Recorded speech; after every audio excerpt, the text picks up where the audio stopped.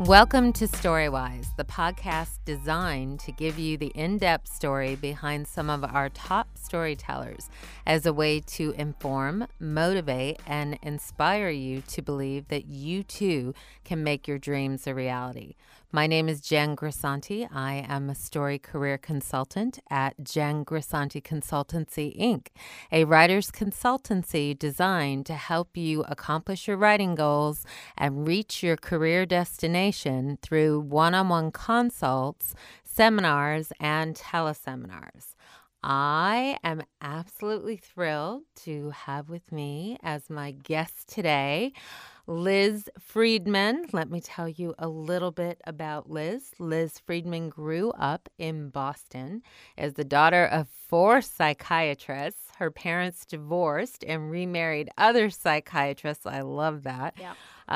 Somehow she emerged relatively intact and graduated from Wesleyan University in 1991 with a degree in sociology and her thesis on feminist and class representation in slasher films in hand.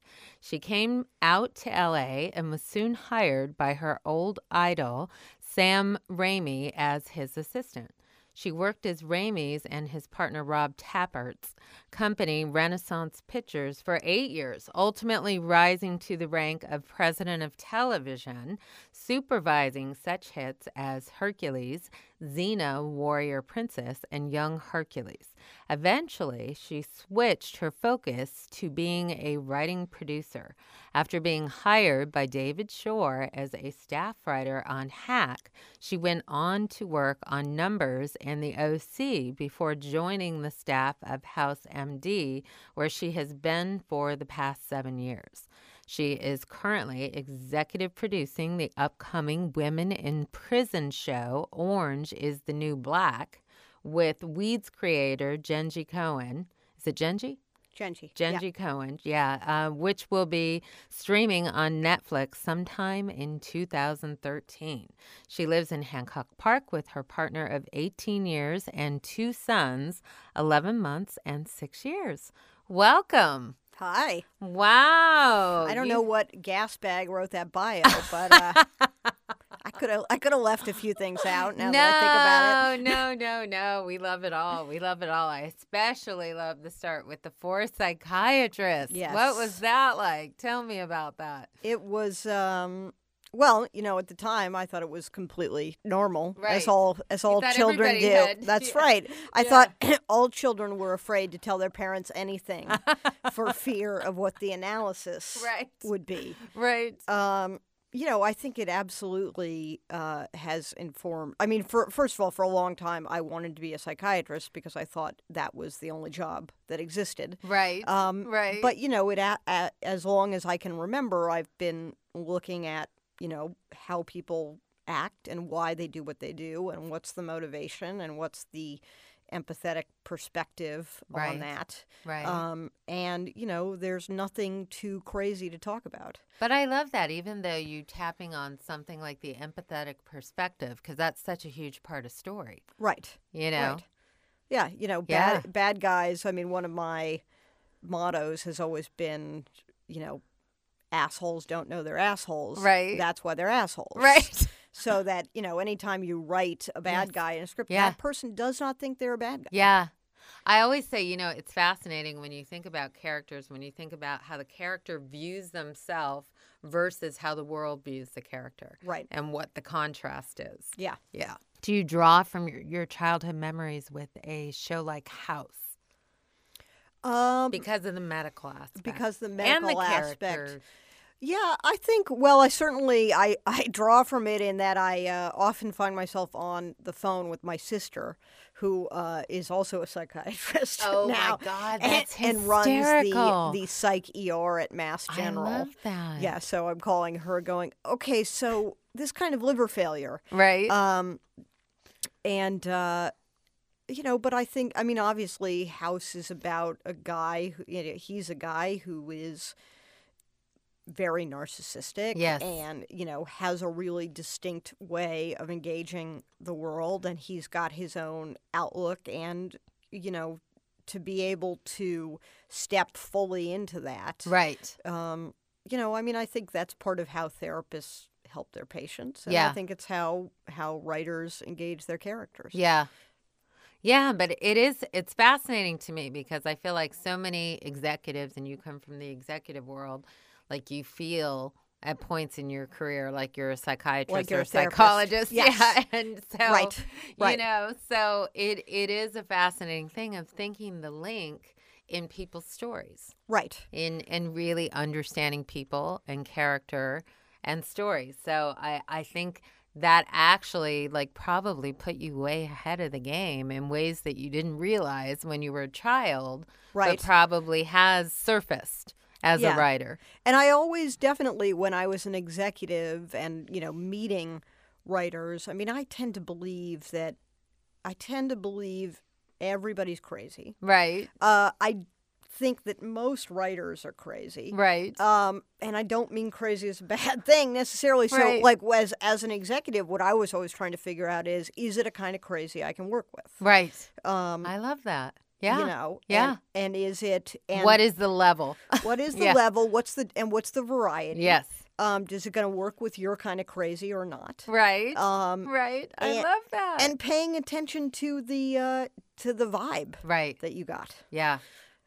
How do you feel being an executive influenced you as a writer? Because my God, you went all the way to the top as an executive. Do you feel like it prepared you in an incredible way? Do you feel like it made it more difficult transition-wise, or it made it easier? Well, I think it was a difficult transition, but I think that wasn't because I was an executive. I Right. think it was because I was incredibly young in the craft of writing, Right. and I hadn't been writing. Right. I'd been doing. Now, what it did for me is that I was in, because of how Renaissance worked, I was in all of the story meetings Right. on Hercules, Xena, and Young Hercules. I was, had this level of involvement, and it was doing that got me to think, okay, maybe I should write. Good. And it was actually the writers who I was working with who were saying, you should write, you should write. Yeah. Now, they may well have just wanted a chance to give me notes. Right. After having to take all of the Right. shit that I had shoveled their Right. way over the years. But that, it gave me that exposure. I didn't want to be a writer coming Right. into this business. And I was very reluctant. As an executive, when I would meet other people who weren't writers and maybe would have written, say, one script or something and would say, I'm a writer, Right. I thought, no, you're not. Right. No, that's not fair. Don't say, it's like if I hold the boom once, do I get to say I'm a grip? I Right. mean, that's not okay. Right. And I think I just got my sound and my light terminology wrong, but so I was always didn't want to go there, saying Right. that I was a writer. I think I was doing it for about a year and a half before I was willing to call myself that. Right. And so it gave me an exposure to story. I realized that I loved story, and it taught me how production worked. Right. Which I think has been incredibly useful. Great. And I knew what the other side of the equation was in terms of what buyers want, Right. and what they need, and why executives are asking these sometimes annoying questions Right. that they're asking. Yeah. I get why they're doing it, and I know what that job is. And Right. it's not an easy job. Right. It doesn't mean I always like the notes, Right. but I try to be. Has it made it easier for you hearing the notes, knowing where it's coming from, or has it frustrated you even more? I think it has made it easy, and I Right. have a certain way. I believe that it's important to have a TV guide logline Right. on a story. Right. Now, that doesn't mean that a really great story should be so much more complicated than what that log line, ultimately that there are nuances and levels Right. and degrees, but I do think that, having something clean and clear that it is, Right. that I you agree can with you say, 100%. and when you don't have that, Right. sometimes you'll find yourself and you're in the middle of an outline or a scene, and if you're getting lost, it's because you don't have your story. Yeah. You don't have that And a log line organizes it all with complete clarity if it's done well, and Right. tells you where you're going. So you have your audience. I always tell writers when you're pitching, like pitch a series log line and then a pilot log line, which isn't a log line of the A story going into the series. Right. Because then your audience has a clear sense. They know where you're going. They're Right. not waiting for half your pitch for you to get to the hook Right. of what you want to say. Right. Yeah. So no, There I was totally actually agree a with that. great thing that, because also my mentor who Right. got me into TV in the first place, Right. even as an executive, was David Icke, Oh, who's wow. Yeah, another David's great. executive who's Yeah. become a writer now. Oh, I forgot about that. That's yeah. right. And so I was his assistant. Yeah. After I was Sam's assistant, then I was Right. David's assistant. How great. And when I first started, I moved into writing, and I was pitching to him, actually, when he was Right. at USA. And he said, look, the thing to remember is the executive you're pitching to, they have to pitch it to their boss. Right. First of all, they want you to give them something that is good Right. to pitch to their boss. Right. And then they want it in little bits Right. that they can turn around and pitch again. Yeah. They want to access simplicity to Right. be able to grab it and go, okay, instead of, because so many people will say, do you leave your pitch sheet at a pitch? Right. Yeah.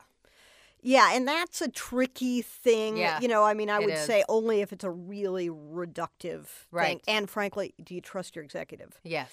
Yeah. But, it's like that gave me a great way to think about it, is that what I'm giving them are highlights for them to bring to their boss. Right.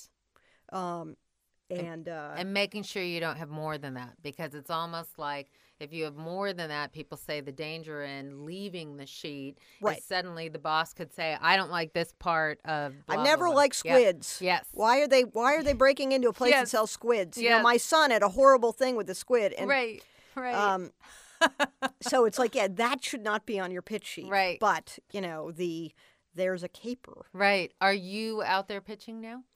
I am not. No. I am lucky enough that I do not have to be, because Wow. I have my next gig lined up. Okay, and we're going Oh. to absolutely jump into that, because I feel like it's a new platform for storytelling, and I definitely am excited to get into that. All right, so let's see. Tell us about your experience. So starting, you knew Raimi. What was the name again? Yeah. Sam Raimi. You knew him in college? Or No, how did actually, you have a what happened was I had my thesis. Right. I came out to L.A. Right. and I was obsessed with Evil Dead. I Right. remember, actually, Evil Dead 2 was the first thing I remember watching in my living room at college at Wesleyan. I came out here. I had my thesis. I sent a copy to Sam Raimi. I sent a Right. copy to Roger Corman. Right. And I sent a copy to Wes Craven. Wow. And I got calls. Did I get calls back from? I got a call back from Wes Craven's producer, Right. and I got a call from Sam's development person. Right. I went and worked for Sam for a week for free. They didn't have anything for me. I went off and did what everyone told me I was supposed to do, which is I was going to be an assistant at Triad. Right. Right. When Triad as Yes, an agency I still existed. remember. I was going to be on Nicole David's second desk. Right. Right. And I was there about 2 days, and they called me and said, Sam needs an assistant tomorrow. And I thought, but it's less money, and there's no insurance, and I can't. And I talked to someone I was lucky enough to be friends with at the agency who Right. said, are you crazy? Right. Like, this is what you want. He said, I want to be an agent. You don't want to be an agent. Right. Go do it. Yeah. That was great advice. That was great advice. Really great advice. Yes. And I Thank think it's a you. dilemma so many people are in at the beginning of security Right. versus freelancing. Yeah. Yeah. Yeah. And you have to truly think, what do I want? You got to think, what Yeah. do you want? You got to run after that. Mm-hmm. And this is very easy to say now, but it is the way that I've always operated, which is the money will come. Yeah. Do what you love, and the money will follow, and Yeah. be great at it. Yeah. Yeah, I know. I totally agree. And then that said, whatever job you take, if you have to take a job for another reason, right. whatever job you take, that is the job you love. Right. Be good at that. Yeah. I agree. Nobody has signed a contract with you and your bad attitude. Yeah. That's excellent advice. It is. And I think, when I look at the fact that you rose through the ranks and covered shows that gave you a strong sense of story and probably even honed the idea of, like, you came out here with a thesis and knew that creating something was going to be part of your journey, clearly to have the confidence to send it to these people. Like, even Sam Raimi, like, did he feel like he was holding you back by putting you in an executive position, knowing that you had a thesis that I would imagine yelled creator type thing? I didn't, when I started, You didn't have a definition. I didn't of have a what you wanted. definition, and Yeah. I really didn't think I wanted to write. Right. That was really something I had thought So it was about. just to get your foot in the door. It was get my Yeah. foot in the door. Great. I wanted to rule the world. Right. I mean, don't get me Right. wrong. I like, love that. Coming out of Wesleyan, though, there have been a lot of great writers come out of that school. Yeah. Yeah, you guys have a very powerful alumni. I feel like I staffed many writers from Wesleyan. Yeah. Yeah. I think that's right. But I really wanted, I thought I was going to produce features. Yeah. And that was sort of what I was headed for. Right. Which you could have after that job. So take me into the experience of the last day of being a president of a production company and then moving into the first day being in a writer's room. Well, it helped that I had been in that same writer's room in a different role Right. for a long time. Right. So that part of it was Was that Hack? That was David Shore? Was that the first one? Well, or- no, I did write for Hercules and Xena a that's little right. bit. That's so right. so I had that Right. sort of under my belt. And the being in a writer's room, that never threw me, because part of the reason I had been drawn to it is that, in fact, when I was an executive, I was basically the equivalent of a current executive. Right. Right. Right. Which, as you know, Yes, as I know. it's a little bit less. Yes, It's like, yes. okay, the upper Then the class creator. is the development. Yeah. So I was basically doing current, and Right. then I had a shot to go do development. Right. I didn't like development. Right. Because I didn't get to spend as much of I my agree with day you. in I totally agree with you. in a room with writers. Yeah. That's what I Yeah, loved. I couldn't let go of a project. That was I don't yeah. like having lunch with Yeah. other executives. Right. Like, Right. You like writers. I like writers. Yes, I'm with you. And so I made that move, and then I realized I don't want that move. Yeah. And I couldn't see myself at a studio. I Right. couldn't see myself at a network. Yeah. So to some extent, I was drawn to it because I didn't know what the next job was going to be Yeah. if I didn't figure out how to write. Right. I couldn't figure out how to be in the world that I really loved Yeah. if I didn't learn how to do the thing that those other people Yeah. in that world did. Right. So in a weird way, it was sort of backing into the profession. It was Yes.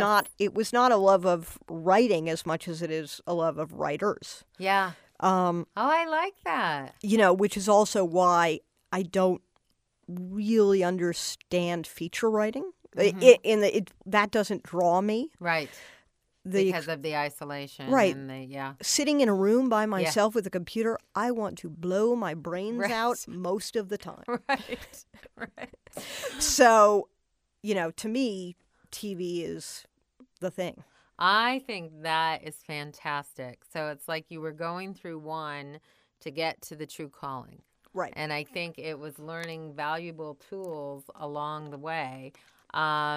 Now going into, why don't we start with House and then we'll move backwards. So writing-wise, let's start with House.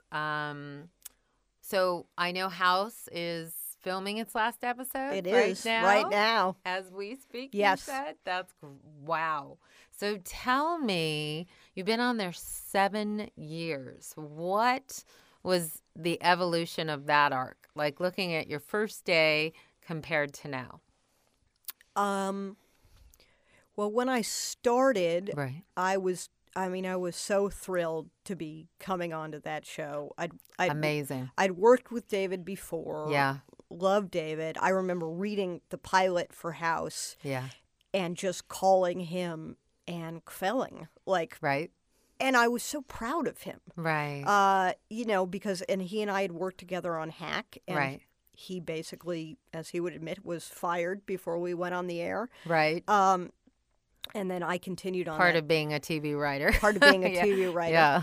And, so I was so excited to get to come to work on this, and I was working with him, and I was working with my friend Larry Kaplow, who was also on Hack Larry's with me, great. Yeah. and Tommy Moran. Yeah.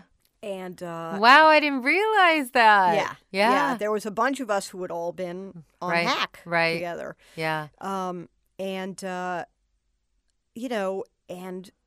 and very quickly realizing that this show was so good, and everybody on this staff was so good, that I was not going to walk into this place and be able to be a star. Right. And that was That's really interesting. intimidating. That's interesting. I like that. That's honest. In looking at, because you had worked with these guys on Hack, you were newer than, so these guys were a few years Yeah, they ahead were in the ahead of me, process. and I was Yeah. a staff writer, Yeah. and Hack was a show that was, because it was a little bit of a disaster at the Right. beginning. Right. It was a great place to be a staff writer. Right. We were, I was writing scenes on every episode. Oh, I love it. We were there until 2 a.m. Right. And at that point in my life, there was nothing better. Right. That was terrific to be able to be that involved and feel vital and a part Right. of things. Right.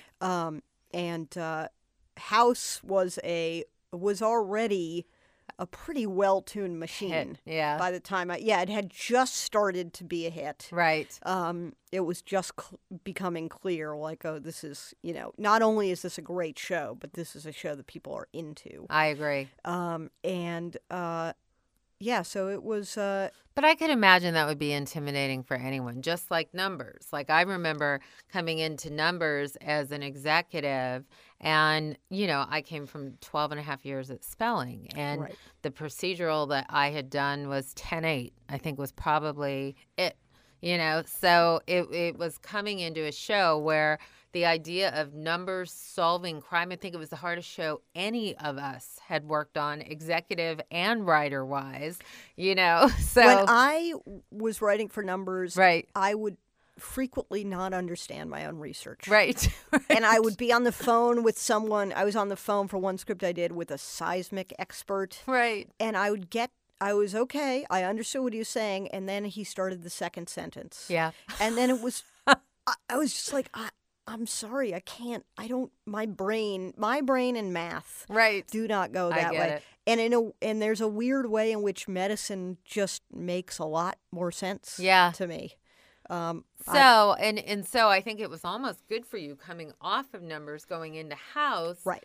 Because and having the medical background psychiatry wise and an interest in that area, knowing the complex characters and the conditions, the mental conditions you were dealing with some of these characters, Right. I think it, what you said that really, I think, attests to your background, the fact that you called David Shore and told him how much you loved the show, the fact that you had the confidence to just be like, I'm going to let this showrunner know how much I love and am proud of what he's doing, Right. and let him know how much I love the show. Like that, you have to do that. You in this have to do business. that, and you have to, and especially because I was there with David when a not nice Right. professional thing Right. happened to him. Right. Which is also, frankly, a really important tip, I think, which is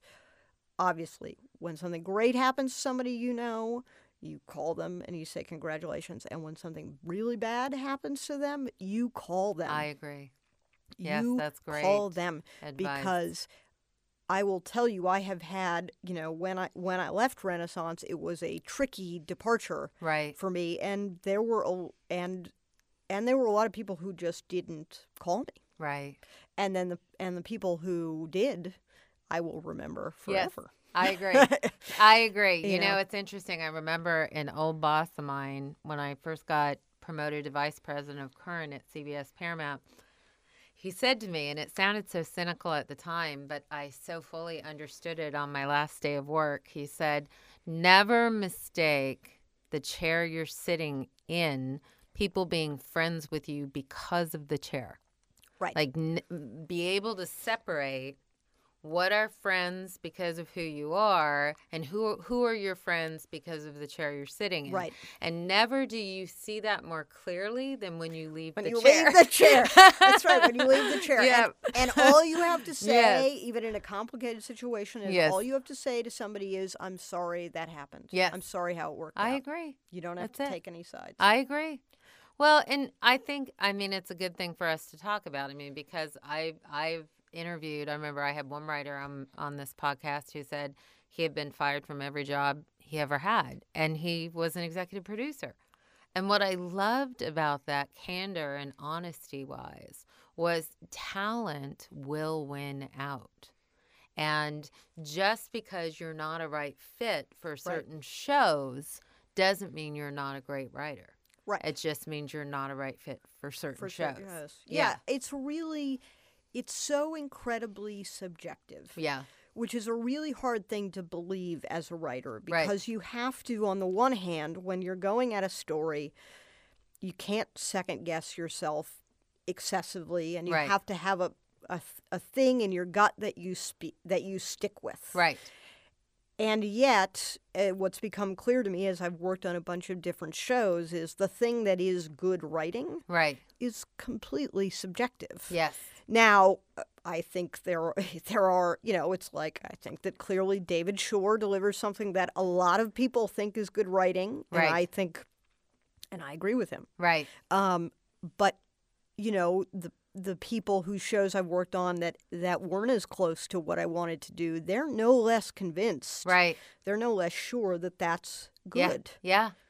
Well, that's true, because I think, especially in the sheltered world of the House staff, which has been many of the same people all the way through, Right. it is going to be fascinating. Now, I think I did see someone got a big overall deal from House. Was it Friend and Learner? Friend and Learner. Yeah. Yeah. So it's like I look at that and I think, okay, it is going to be fascinating, because my feeling is, as a former executive, looking at this staff of all you incredible writers that sustained this brilliant show for as long as you did and made stories as fresh and compelling as they were, to keep bringing people back and having like a cult following.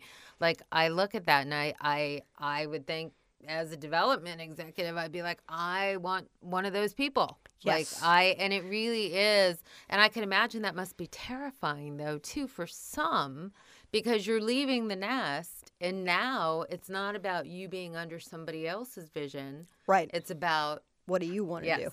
Yeah. Yeah, I think it's interesting. I think we've all been there long enough so that we're all sort of ready for the next thing. I agree.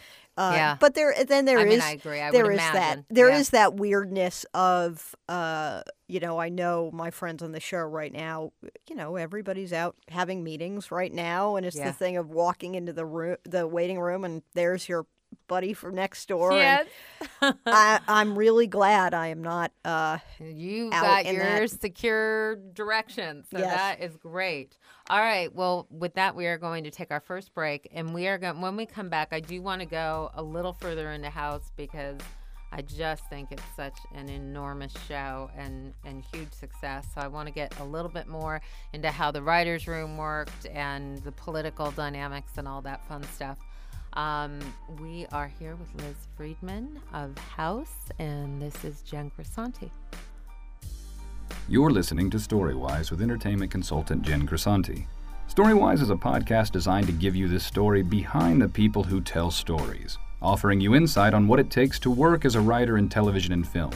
Hear this and other podcasts on www.jencresanticonsultancy.com, a full-service writer consultancy committed to guiding your vision. We are back with Liz Friedman of House, and we are going to jump into it more. So when you started on House, you were staff level? Or I was a co-producer. Oh, my gosh, that's right, because you had been on other shows before then. Good for you. That's great. So, you mentioned the idea of feeling a little intimidating going into the room. This is actually a very good question. Like, even when you're any level other than the creator or showrunner, what is your understanding and what would you advise to writers going into a writer's room as far as knowing what the job is? You know, the thing that I figured out, and it took me really a couple years on House, and I owe David Shore a huge amount that he was so patient with me, because actually it's interesting, you know, like we talked about, I came from a medical background in a sense, in that it was my family. And when I started on House, I was very concerned about the medicine. Right. And I was always trying to hold on to the integrity of the medicine. Right. Now, David's attitude is, I don't care about the medicine. Right.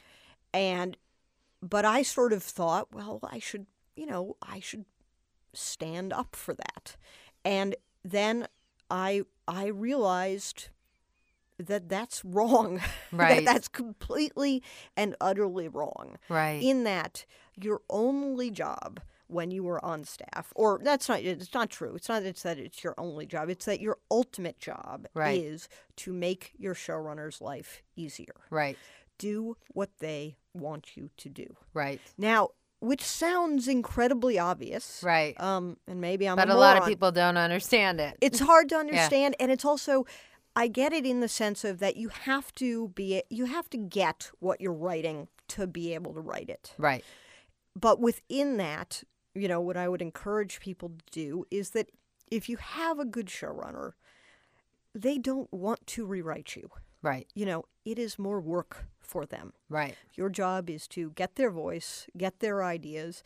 And what's great about David is you'll hand him a draft and he will spend, you know, there are times when I spent close to an entire day in his office. Right. You know, with some YouTube breaks. Right. And him going down for rehearsals. But we would spend a good chunk of a day going over a script. Right. And him saying, this is what I want the scene to be. Right. And, you know, and especially as our relationship developed, I could say to him, okay, I don't get that. Right. Or, well, here's what I was trying to do. And he'd say, oh, well, if you want to do that, right, then it's this, this, and this. Right. And what's great about David is that great. he really knows exactly what he wants. Right. And then do that. Right.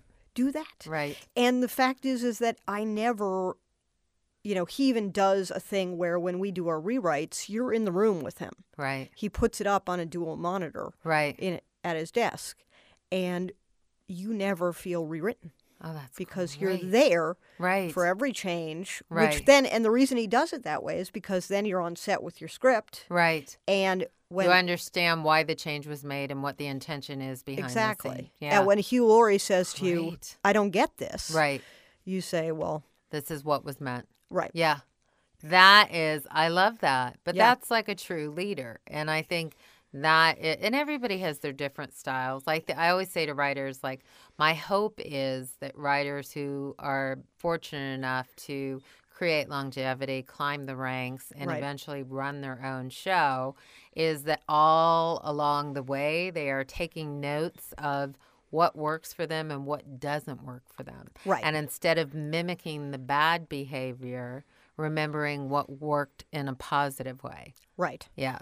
And choosing to mimic that. I think now, as far as, so there was no writer's room on. There was no writer's room. We would do a couple weeks of meetings at the beginning of the year and figuring out what our sort of character arcs were. Mm-hmm. Everybody would pitch their A stories. Right. And then we would sort of end up matching up, you know, the character thing. Okay, this is going on with House. I think I'd love to put my patient with no feet with Right. that because there's Right. this thematic link Right. will happen. So Right. then those matches sort of get made. You find out Right. where you are in the order. Right.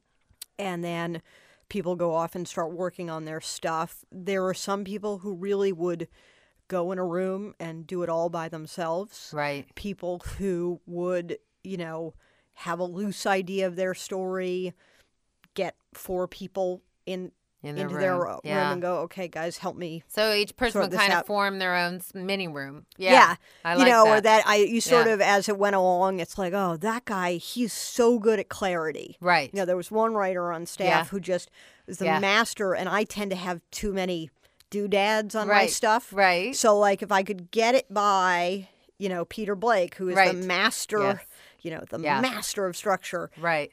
if it was clean enough for him, Right. then it was clean enough. Right. Um, I like that. Yeah. You can appreciate each other's strengths. Right, or And this yeah. story feels a little flat, and I need it to be funnier. Right. Okay, now I'm gonna call, Sarah Hessen, Right. and she's gonna help me Right. with that. Right. You exploit everybody for what they're good See, at. But I think that's such a huge piece of advice. It is recognizing that you are not alone in this process and knowing when to ask for help and knowing that doesn't make you a weaker writer. I actually think it makes you a stronger writer. Yeah, You I mean, know? we had a couple people who came on, people over the years at House, and there were a couple of people who really tried to do it on their own, Right. and it was really hard for them, Right. and some of them were not successful. Right. And I honestly think it was because they weren't, the rest of us are running around and in each other's business all Right. the time, and Right. and other writers can be really helpful. Yes. And even if you're not on a staff and you're working on it, like when I was doing my specs, I had a writers group I went Right. to every week. Right. And we would just beat the crap out of each other's material. When you were on the show. So see, I love actually, this. you know what, I stopped about my 4th year of House. Right. Because it simply was clear that I was never writing anything besides House. Right. I never had any time. Right. And But even the first 4 years, having a writing group support-wise, I Yes. think it's fantastic. yeah. Yeah. It gives you someone to say, is the problem that your scene needs 3 more polishes, Right. or is the problem that you're writing the wrong scene? Right. Right. Because there's And having a sounding board has a huge benefit. yeah. Yeah. Oh, I think that, yeah. I think that is great advice. With the characters on House, who do you identify with the most? Well, let's see. Identify with. I'm not sure I identify with. Who do you any of enjoy them. writing the most? Yeah. Okay. Well, that's easy. Because they're such a messed up Yes. bunch. Right. House writing for House and Wilson Yeah. is the most fun Right. ever. Right. They're just such idiots. I mean, they're like the smartest idiots you've ever encountered Right. in your life, and they're Right. just so intractably who they are. And I love the contradiction in Wilson that my theory on him has always been he is just simply not as nice as people think he is, Right. or he would not be friends with House. Right. Right. He's Right. I love somebody that. who walks, and a lot of it is what's required of him as an oncologist, but he has a humanity. But he doesn't like that much. It's not that fun. Right. What's really fun is finding out if you can keep a chicken in the hospital Right. overnight. Right. So I like, and it lets it. They're so immature. Yeah. That would be fun to write. It's really fun. Yeah, I like that. What would you say now going into your new venture, which we'll go into next, what do you think you learned the most about in 7 years on House as far as story? Wow. It's almost hard to say what I didn't learn. Right. Because I am so much of a better writer than I was when I started. What David does and what David insists on is that it be clean and simple. Yeah. And that if what become a huge believer in is, does it need to be in the script? Right. Can the story Yes. function without it? I agree. If the story can, Right. then it should not be in the script. Right. Now, and you can deal with that a bunch of different ways. Right. Like sometimes there may just be a scene that is too fantastic just from there was an episode I wrote with Sarah Hess, and the basic idea that was hers was that the patient was a video game designer. Right. And you open in the video game. Right. And then in the middle, we wanted to go have and it's like full motion avatars. Right. And she had this great goofy idea, which is then in the middle of it, our doctors go to search the place and they end up playing the video game. So you get to see 13 as a chimpanzee, Olivia Wilde basically as a chimpanzee with a gigantic gun. Right. And Taub, who's Peter Jacobson, Right. as a lizard. Right. You know, and right. it's them I love talking it. and Yeah. having like dialogue about a character issue as the characters. Right. And she had this idea, and we had it, and we sort of had it in the outline, and then I looked at it and went, well, it's not, there's no medical, they don't find anything Right. in that Right. right now. So basically, then we took the whole medical storyline and jerry-rigged it around there love being it. a piece of medical information that is found in that scene. So the plot was moving forward and not just having a great scene about character dynamic. Right. Yeah. Right. So it's like you can, Mm-hmm. you know, and that's the other thing is like just don't ever be afraid to play God. Right. You can change everything. Yes. You know, it's Don't like, be so attached to it. don't be so Yeah. attached to it. Don't ever repeat information. Right. You know, I used to yeah, sort of it's a have great this note. thing of like, well, but you would ask about, you'd walk into the room and you'd ask about that. Yeah. Guess what? They're not asking about it. Right. Either if you can't buy that they don't ask, Right. start the scene after it, Right. or they're just not going to ask. Yeah. Yeah. Yeah. I like it. I like it. All right. So now your next show is Orange is the New Black with Gingy Cohen. How did that come to be? That came to be because Genji and I are friends and we're thinking about wanting to work together. Mm-hmm. She suggested it. I said, great. And then we were talking about what we wanted to work on. And I knew, let's see, she and I had one meeting. I knew she was sort of interested in that book. Right. And thinking about maybe getting the rights. So I went and read the book. Right. And then I ran into her at a party or something and said, I love that book. Right. And she said, oh, I got the rights on Friday. Let's do that. So, Wow. Yeah.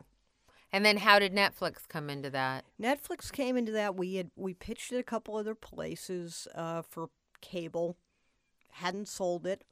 The House of Games deal went through with Netflix. Right. I thought, we both thought, well, we have got to get over there. I mean, they're making, that's a serious deal. Right. That's a serious way in. And we went in there, had, if I ever have a meeting this good again in my career, it'll be a miracle. Wow. Halfway through, it became clear they were sort of pitching us Right. on why we would want to come to Netflix. Right. Right. And that's what we're doing.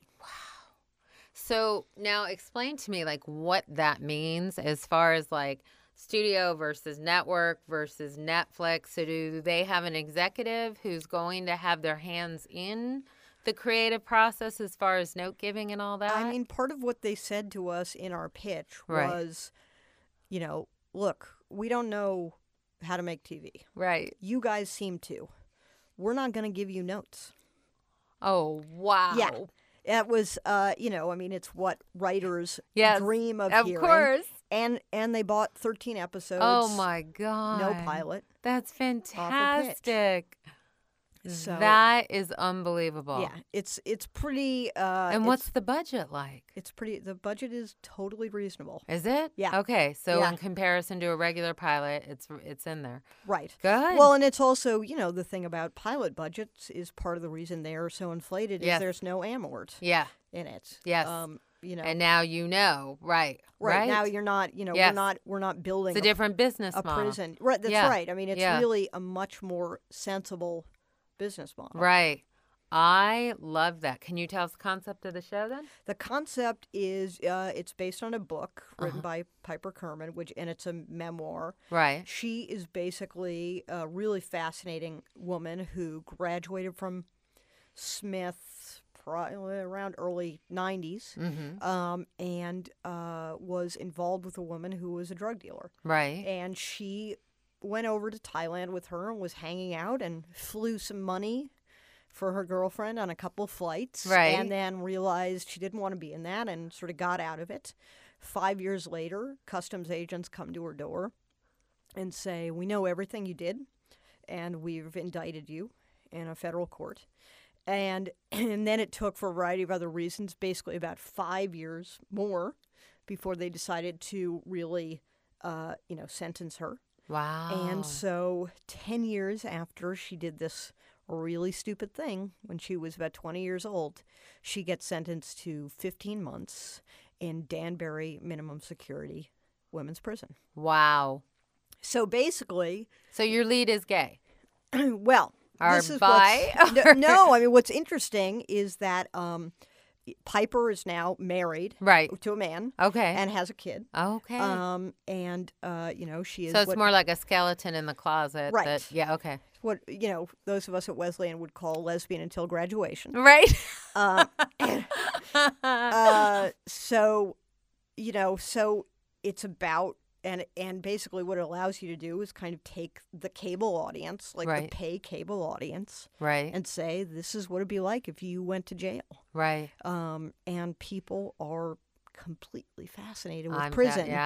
Absolutely. I think it's the thing of that people are most afraid of is going to happen to them. Right. Because chances are most of us have done something at some point or another. Right. That if we had been as unlucky as Piper was, we could be doing time. For it. Right. And looking at, like, I just saw that movie with the girl from Italy, with Amanda Knox.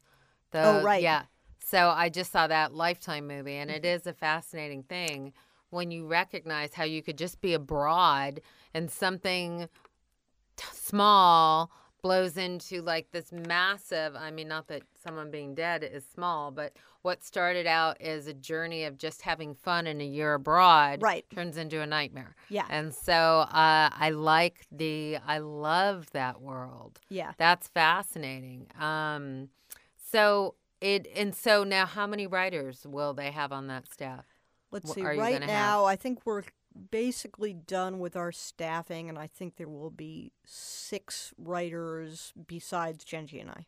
Great. Yeah. Wow. Yeah. That's a big staff. It is a big staff. We've got a lot of baby writers. Great. And I think it's going to be a lot of fun. And we're basically Genji and I are writing the pilot right now. Right. And then we're going to break the rest of the order with the staff. How exciting. Ooh, I love it. I love it. And I also love women being at the top. I think that's great. On that note, I mentioned to you before the interview, I did want to talk to the fact about the idea of you are a gay writer, female, who is succeeding at a top level, and giving us some insight into what that experience has been like. Well, I have to say, I think there are some ways in which it's easier to be a gay woman in this business than it is to be a straight woman. I have heard that. Yeah. There is something that a friend of mine terms gay girl armor. Right. Which is that there's never... I mean, I can say anything I want to any of the male members of staff that I'm on. Right. Without... No one ever thinks I'm flirting with them. Right. Even though to some extent I may be flirting with them, but it's like that it's clear that we're playing. Right. And frankly, I also I'm not somebody who's bothered if you talk about, I don't know, what I'm wearing or whatever. Right. As long as you don't mind, it's like, look, you can make all the tit jokes you want as long as I'm allowed to make all the dick jokes I want. Right. I love it. As long as it's sort of equal opportunity. Yes. Then there's not a problem. So it kind of levels the playing ground more. Yeah. I mean, this is, House, we're a pretty rough and tumble bunch over there. Yeah, it is a majority of men that were in that room, or is it? Yes. Was it? Yeah, that's what I thought. Yeah. Yeah, I think how many. And I have had, like, I've worked with a lot of female gay writers, and they've said to me, the ones that have succeeded on a substantial level, that there is a very tight knit community as well. Yeah, I think that's true. I Yeah. think there's. I'm not sure that it's necessarily more tight knit than the group of women. Right. You know, Right. at the sort of an upper level Right. group. Women helping women, period. It really doesn't come down to whether you're gay or not gay. Right. It comes down to women recognizing the value of helping one another instead of hurting one another. Right. Yeah. Right. I like that. And I also like the idea, like, what I want everybody to recognize, because I was a mentor in the CBS Diversity, and I'm the writing instructor for Writers on the Verge at NBC for the last 4 years, is the idea that diversity doesn't just mean the color of your skin. Diversity is a unique life perspective that influences your voice on the page. Right. Yeah. Right, and I think that's why it's important to, when you go into meetings or rooms or whatever, that obviously you don't want to, excessively dominate the conversation. But I think it's really, I'm not somebody who has boundaries. Right. And I think that's part of the reason why That's why you're a great Genji writer and now. I sort Yeah. of immediately got along, is Yeah. that we're both sort of like, yeah, well, this is the thing, right? Yeah. And neither of us gets offended, but it'd be open about your experiences. Yeah. Whether did you grow up in a really religious background? That's something I don't understand at Right. all. Right. And there's somebody on my writing staff now for Orange who has that, and so I know that she can bring that to the table. Yeah. So own what your difference is Absolutely. instead of hiding it. Yeah. Yeah. Yeah. We're all freaks, Yeah. right? So, We're all different levels of craziness. That's right. Just let it fly. Yeah. No, I think that is fantastic. Okay. Looking at the climate today and thinking back to when you started as a writer, what is some advice you have for writers that are getting started in their writing career? Let's see. I think join a writing group or form a writing group. Give yourself some way that you're getting, consistent feedback that you trust. Ideally, those people understand that their function is to help you tell the story you want to tell, which is why you need to have a clear idea of what that is. What I don't always like about writers' rooms or groups is when people can't get past the what I do with it. It's like, no, I don't need to know I'm not going to do what you do with it. Right. What I'm saying is I've hit this problem. Right. Yes. Let's talk about how we're going to get past this How problem. Yes. Yeah. Yeah. And that's why it's important to remember. It's like the problems with the story are not necessarily what you think the problems with the story are, unless you're writing that episode. Then Right. you need that solved. Right. The problems with the story are what your boss Right. thinks the problems with the story are. Right. Solve those. The other things that bother you, do it in your fan fiction. Right. Right. Sort it out that way. Yeah. Rewrite. Nobody sees my stuff probably, except for my total inner sanctum people. You don't see it before it's a fifth draft. Right. I don't think anyone has ever said that, and I love that. That's an excellent piece of advice. And get your story right. Yeah. I used to, because I'm not particularly fast. Right. And I've never been a speed demon. Right. I don't think I ever will be. Right. I used to get really, really nervous about wanting to get to script, having time to do the script. And in my experience, it only takes you 2 weeks to do the script if your story isn't right. Right. Once you have that, you can get, even if you're writing a scene where every line is going to need to be changed the second time you go through, if it's the right scene and the beginning and the end of it are the right places and it does the unit of work Yes. you need it to do, Yeah. then later you can make it great. And Right. you can make it funny and twist it up, but if it's only a good scene if it's doing the work of the story that it needs to do. Yeah. You know, it's only a good scene if it does that, and it can only be a great scene if it was once a good scene. Right. Right. I love that. No, those are great. Now, looking at your own writing style that has evolved, as well as looking at, say, many writers that you've worked around, like what are some of the things that you've looked at and you've gone, oh, that's a great tool that I need to remember, or I like the way that person does that. Like, what are some tips, I think, for writers in the writer's room that will help them get ahead?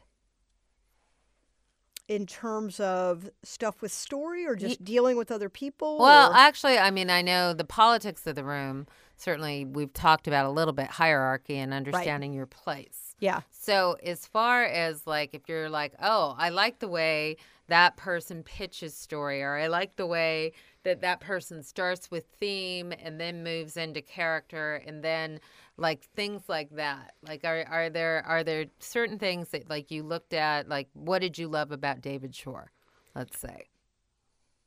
What I loved about David Shore was that that's a good question. You know, that he was always very logical and pragmatic about it, and I think one of the things I got from him was just take it one thing at a time. Mm-hmm. You know, you just go along and you fix one problem at a time, and don't worry about all the other problems that are behind it, because if you think about it that way, then I quickly become it's impossible. Right. Right. Right. You know. Right.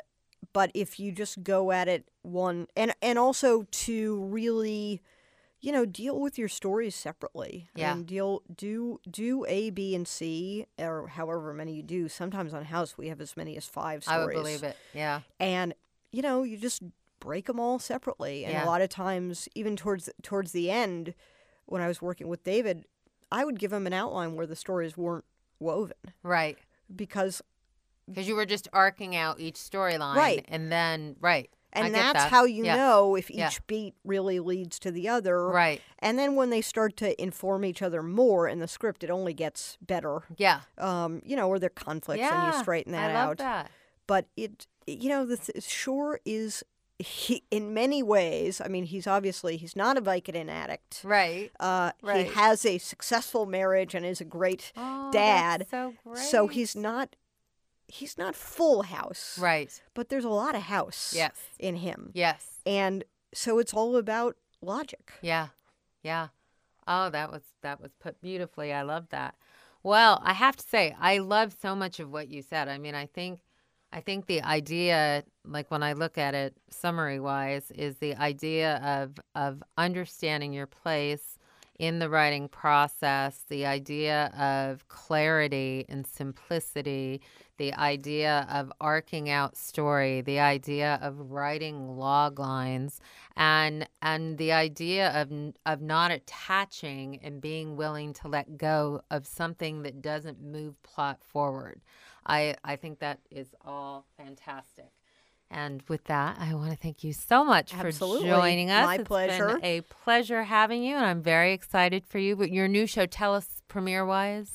We don't know. Okay. For sure. We're going to start shooting probably middle of September. Great. And then it'll be on sometime in 2013. Great. And hopefully the world is yearning for women in prison. All right. Love it. We will, and I will mention it when it is out. I will definitely promote it. Great. Because it sounds fantastic. And this is Jen Grisanti. I am going out with Liz Friedman, who... Don't tell my wife that. I love that. That's not. I thought honey. of it as soon as I said it. That's hysterical. Honey, it's not what's happening. This is Jen Grisanti, and I'm going to word it better. And I want to thank Liz Friedman for joining us today on the Storywise podcast. And I have a few short announcements about my company. Coming up, I will be teaching the class Writing the TV Pilot at the Great American Pitch Fest on June 2nd. My Friday night drinks, actually in June, is going to be at the Pitch Fest in Burbank at the Marriott. So you can look at the www.pitchfest.com website and sign up for that. And then in June, I'm going to be doing the TV Writers Summit in London, June 24th, the weekend of June 24th and June 25th. And then I am going to be going to Chicago August 4th through the 12th and speaking there and being part of the UFVA. So if you are a writer in Chicago and are interested in working together, please contact me at jennifer@jengrisanticonsultancy.com. And I'm very excited that the TV Writers Summit is also going to be going to Australia in September. So if you are a writer in Australia, we will be there the weekend of September 8th and 9th, and the following weekend, I think it's the 15th and 16th, and we will be at Sydney and Melbourne. So hopefully we will see some of you listeners there. I am looking forward to it, and I want to thank you all for joining us. You've been listening to Storywise with Jen Grisanti. If you're looking to get to the next step in your career and need a guide who has been there and knows what it takes, go to www.jengrisanticonsultancy.com. On the website, you can also find the latest on writing programs, feature film festivals, and other writing competitions. This podcast was recorded at the studios of Icebox Logic.